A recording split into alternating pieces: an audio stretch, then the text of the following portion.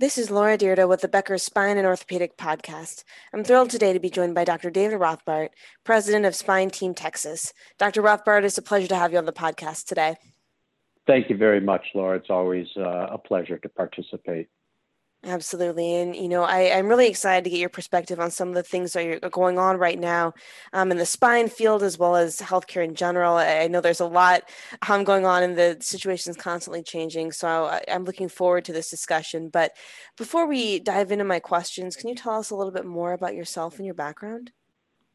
Sure. I'm the president and founder of Spine Team Texas. We are a multidisciplinary spine practice comprised of neurosurgeons, orthopedic spine surgeons, physiatrists, anesthesiology, pain physicians, physical therapists, nurse practitioners, and PAs. And we work in a multidisciplinary construct and our philosophy is really built around minimally invasive and outpatient spine surgery.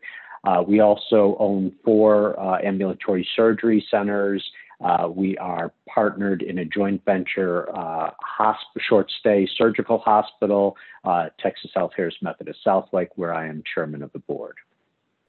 Fantastic. Well, it's really great to see how the business and practice has been growing and really a huge enterprise. So what are the top 3 trends that you're following in healthcare today? COVID, and COVID. Beyond that, there is, that's really insinuated into the fiber of everything that is going on. We're based in Texas right now, and that has its own unique challenges. The vaccination mandate right now is a huge issue. Currently going on here. So on a day-to-day operation standpoint, we follow that very, very closely. And obviously, as numbers go up, that impacts ability to do procedures. But fortunately, since we are predominantly in the ambulatory space, it hasn't impacted us quite as much as others. A couple of the other items. One is, as you know, the flip-flop on CMS on the inpatient-only list in sort of an unprecedented move. At the beginning of the year, 258 codes came off of that, and now with 5 months left in the year, they're now proposing that they put those back on the list, and it leaves healthcare systems, physicians, all sort of in a lurch trying to figure out the best strategy going forward on that one. And then one that I think is really interesting is what impact is artificial intelligence truly going to have on what we do?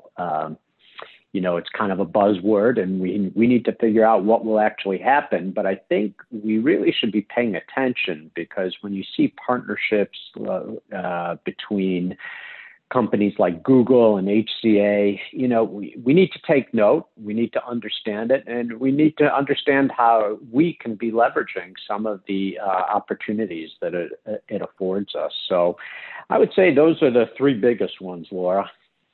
Absolutely, absolutely. And, kind of going back to what you first mentioned with the COVID, like you said, I know the numbers have been going up in Texas and some different measures have been taken now as they were last year during some of the surges of patients coming through. Do you anticipate, or are you at all preparing to be supportive of some of the efforts there to care for those COVID-19 patients, whether it's, taking in some additional elective surgeries, or how are you thinking about that? Or is it more of just still planning on operations as usual, but if needed, obviously you're ready to pivot since you've done it in the past? Yes, I was just having this discussion with my leadership team. Last year when we were going through this, we said, we're doing this flying by the seat of our pants because we have no experience to draw upon. unfortunately, as the surge is rising, and I just read yesterday that Florida and Texas account for 1/3 of the cases in the country right now. We now have the experience from last year. I don't think we're going to get into as bad a situation as we did at the worst of times last year. But some of the hospitals where we do perform inpatient procedures, they're now starting to restrict elective procedures. But when you work predominantly on an outpatient and ambulatory space, we can flex pretty quickly on that.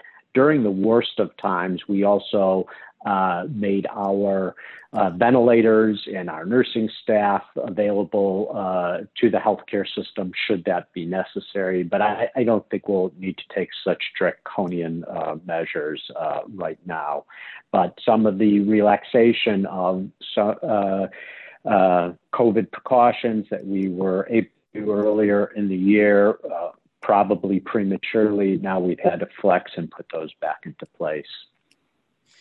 Got it. That makes a lot of sense. And I know one of the other things you mentioned as well was looking at the federal level, some of the policy updates from CMS, flip-flopping on the inpatient only list. And I know, there are other aspects of that as well from the federal perspective that really can have an impact on how ASCs and orthopedic and spine surgeons in particular are thinking about their cases.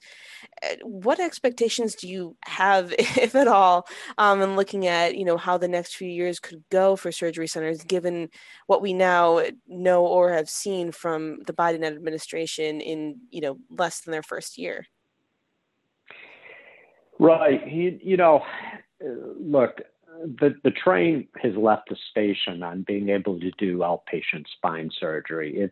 If you're not doing it now, you're behind the times. If you're not adopting minimally invasive procedures to allow the opportunity and using some of the technologies, which we'll likely discuss in a few minutes, you're not prepared for what the future offers. And we take on a philosophy of doing what's best for the patient, and it's just jaw-dropping that there could be consideration that where you can do procedures in a more cost-effective fashion, we're now looking at, well, perhaps there's some resistance to that. And without getting into the politics of why that might have occurred, I think we still all need to be preparing to, transition as much out of acute care facilities. They will always have the role for spine surgery, trauma, tumor infections, patients with higher comorbidities. They definitely serve that role. But for most spine surgeries going forward, really that should be done in an outpatient setting. And that's what we've been doing for years, and we'll just continue to push the envelope on that. Got it. That's really good to know. Now, as you mentioned, I would love to hear your perspective on some technology trends. What do you think are the most promising device and technology developments right now? And on the flip side, is there anything that you feel like is more hype than reality or just not quite ready for prime time? Sure. Well, one that falls into both buckets, I think, is the topic of robots. The one aspect of the robots that really makes it not ready for prime time is the cost factor. Most ambulatory surgery centers cannot afford where the robots are at. And so I think that's a technology that something's going to have to give there to achieve greater into the ambulatory setting. But it is, certainly very exciting technology. A couple of the other areas, one is endoscopy. That's, very quick and easy to adopt into the ambulatory setting. And I think that it's starting to gain a little bit more traction than we've seen in the past. I think that's a combination that the technology has somewhat improved. I think it's also a combination that we're starting to get a nucleus of individuals starting to adopt it and starting to learn more from it and be able to expand that to our colleagues. The final thing that I think is really fascinating is the concept of augmented reality. I don't know that that's ready for prime time. I don't know whether that's for routine degenerative spine disease, whether that's more hype or is this a value add. But certain complex situations, it has the potential to be a very powerful tool. And I think we need to take a judicious look at all three of these technologies. Got it. Absolutely. Yeah, I think, when I've been reading about the augmented reality technology, it seems really, cool and neat and interesting. But like you said, on the flip side, making sure it adds value. And for robots too, the healthcare system so much needs to have not only the quality of care, but also the cost side of things contained in the right way. So I can imagine trying to square all that, and really make sure you're delivering value on the quality side, and then economic side of that as well is really a challenge in some cases. Totally agree with that. And, you know, cost is going to matter more and more and more. And it is my fervent hope that quality begins to matter more and more. Absolutely. Now, before we wrap up our discussion here, I'm wondering, what are you most excited about today and what makes you nervous?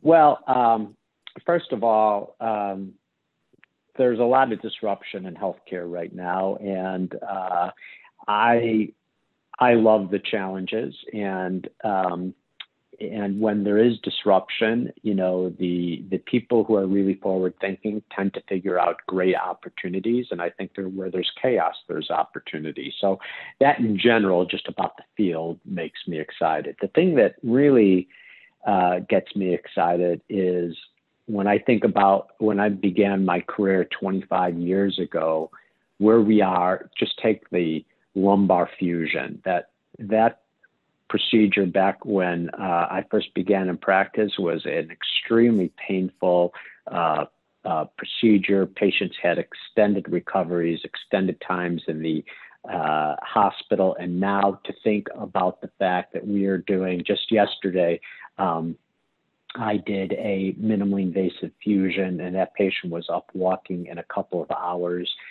She's had 2 doses of narcotics and is home right now. And to think that that's where we have become, and it's a combination of the advance in techniques mirrored with advanced technology, mirrored with anesthesia, and having a team who is really focused on trying to make sure that that one individual patient is getting the care they need in those first few hours after surgery that sets the entire tone and whether they're going to be able to meet qualifications to go home the same day or within 23 hours. To me, that's extraordinarily exciting. There is nothing more gratifying in the world than to wake up every day knowing I'm going to go to work, I'm going to do a procedure that used to be painful, but now has way less pain, and takes a patient who's sitting there in significant pain and they wake up and their pain is gone. And all the challenges we have, at the end of the day, what we do is really, really powerful, and that still makes me excited. What makes me nervous? Well, I would say 3 buckets right now. 2 are kind of related. I don't know if I would call it necessarily nervous. It takes a lot to truly get me nervous, but the COVID situation, it's causing challenges. It's very disruptive and on a number of levels, and the uncertainty that it comes with both in healthcare, the economy, you know, the recovery of the United States, that is a challenge, and it's going to be on our plate for a while. The second is physician burnout. It's a real deal. We're seeing it more and more. And I think that the challenges with COVID have only thrown gasoline onto the fire. And so creating practices where physicians feel valued, have a proper work-life balance, I think that's I think that's really important. The third item is going back to what we were talking about, this flip-flop between inpatient only and outpatient. We live in a world where there is increased encroachment by government, by insurance companies, really in the practice of medicine. We all experience it, whether it's peer-to-peers, whether it's these government mandates. It's a challenge. Most of us went into medicine. We in my generation and before my generation, we are generally fiercely independent individuals, and we went through a lot of training to get where we are, and to have either the government or the insurance company tell us how to practice is, I think it's a huge issue. And I think it also plays into that physician burnout piece of the equation. Last week I had a patient who came to me after being treated elsewhere with a failed fusion. She happens to be a veteran of the armed forces.